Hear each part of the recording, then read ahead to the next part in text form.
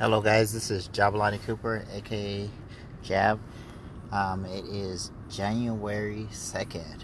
I haven't recorded a podcast in a while. I've been on vacation, getting my mind right. We went to Phoenix and had Christmas and the New Year's. So, I wanted to come back and just do a little bit of reflection on 2018. It's going to be a reflection podcast. I have been thinking about what I wanted to talk to you guys about, and just understanding that I had what I had accomplished in 2018. And I started a podcast. I actually started two businesses.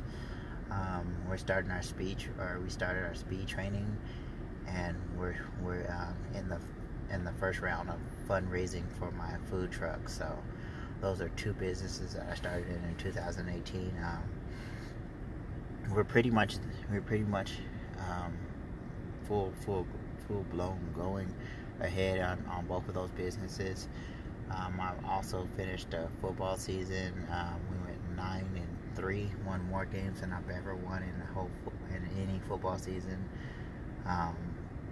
Learned a lot about my marriage. Hopefully become a better husband.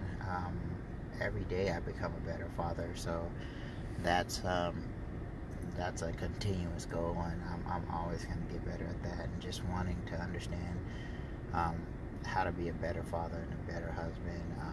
Every year it's going to be I learned how to control my emotions, just better handle on my emotions. Try not to let things get to me. Also, I tried to. I'm a better communicator. I've been working on that for quite some time, and being able to communicate and articulate the words that I wanna bring forward, and just not reacting and listening, being a better listener. So that's always helpful in communicating, and just taking a more grinding approach to life, understanding that no one action is going to define a day or a moment.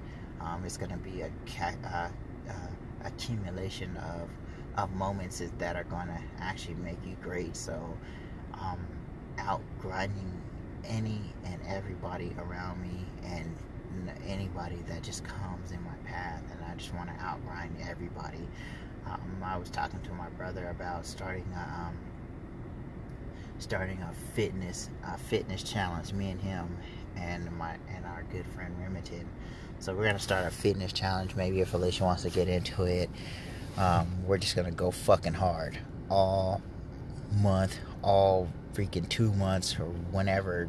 I'm just gonna go ape shit on that, and just fucking just go out. I'm sick and tired of not having enough energy. We were in Phoenix, and there's a gym inside the hotel, and I was like, I got some sweats on. Let me go try that out. And I did 30 minutes on the cycling bike, and then and I felt good that day, and I was like, oh, I'm not limping or anything. And then the next day I was like, oh, I don't want to go. What if people see me? And I was like, I don't give a fuck. So I went downstairs, and I went 40. We stayed up partying the night before, playing a little card game and just hanging out. And I said, let me go in there and see about this. And I went 40 minutes on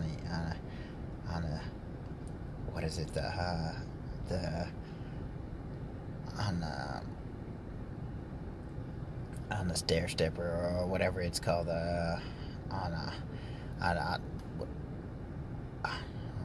I'm lost for whatever it's called, but I went 30 minutes of actual just straight cardio, and I'm gonna hit this cardio super duper hard. I'm gonna get my heart rate up, and just just burn all kind of calories through this time and get that heart rate up, keep it pumping. And I just need to go. I don't know if I'm gonna even lift any weights, but I'm gonna get my cardio out of there, just out of this world. I'm gonna be grinding and grinding and grinding and grinding and grinding, and to be able to go somewhere that you've never been, you've gone before, you have to do something that you've never done. So I haven't really been a beast on working out since maybe college. I remember, let me tell you this story about when I went to college, and I had got tired of losing at everything, and I quit at everything.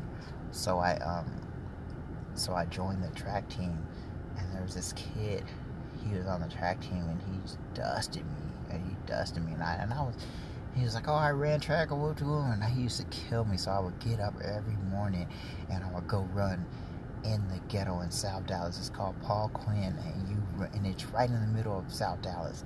And I would get up early, and there are dogs chasing you, you know what I'm saying, dogs barking, and I would run. I would get up and I'll run, and I'll put on the Crucial Conflict, Smoking on Hay, in the middle of a bar, and I'll put on my little Walkman tape player, and I'll put these ankle weights on that my buddy Naman had, and he was like, all right, and I put on the ankle weights, and I would go running, and I would run, and I would just run and run and run and run and run, and then I would go get breakfast, go to class, go to lunch, and then take a nap, and then go to track practice, and then go eat, and then I would go run again, and I would repeat that. I would eat, sleep, work, run, eat, sleep, work, run, and I would just run.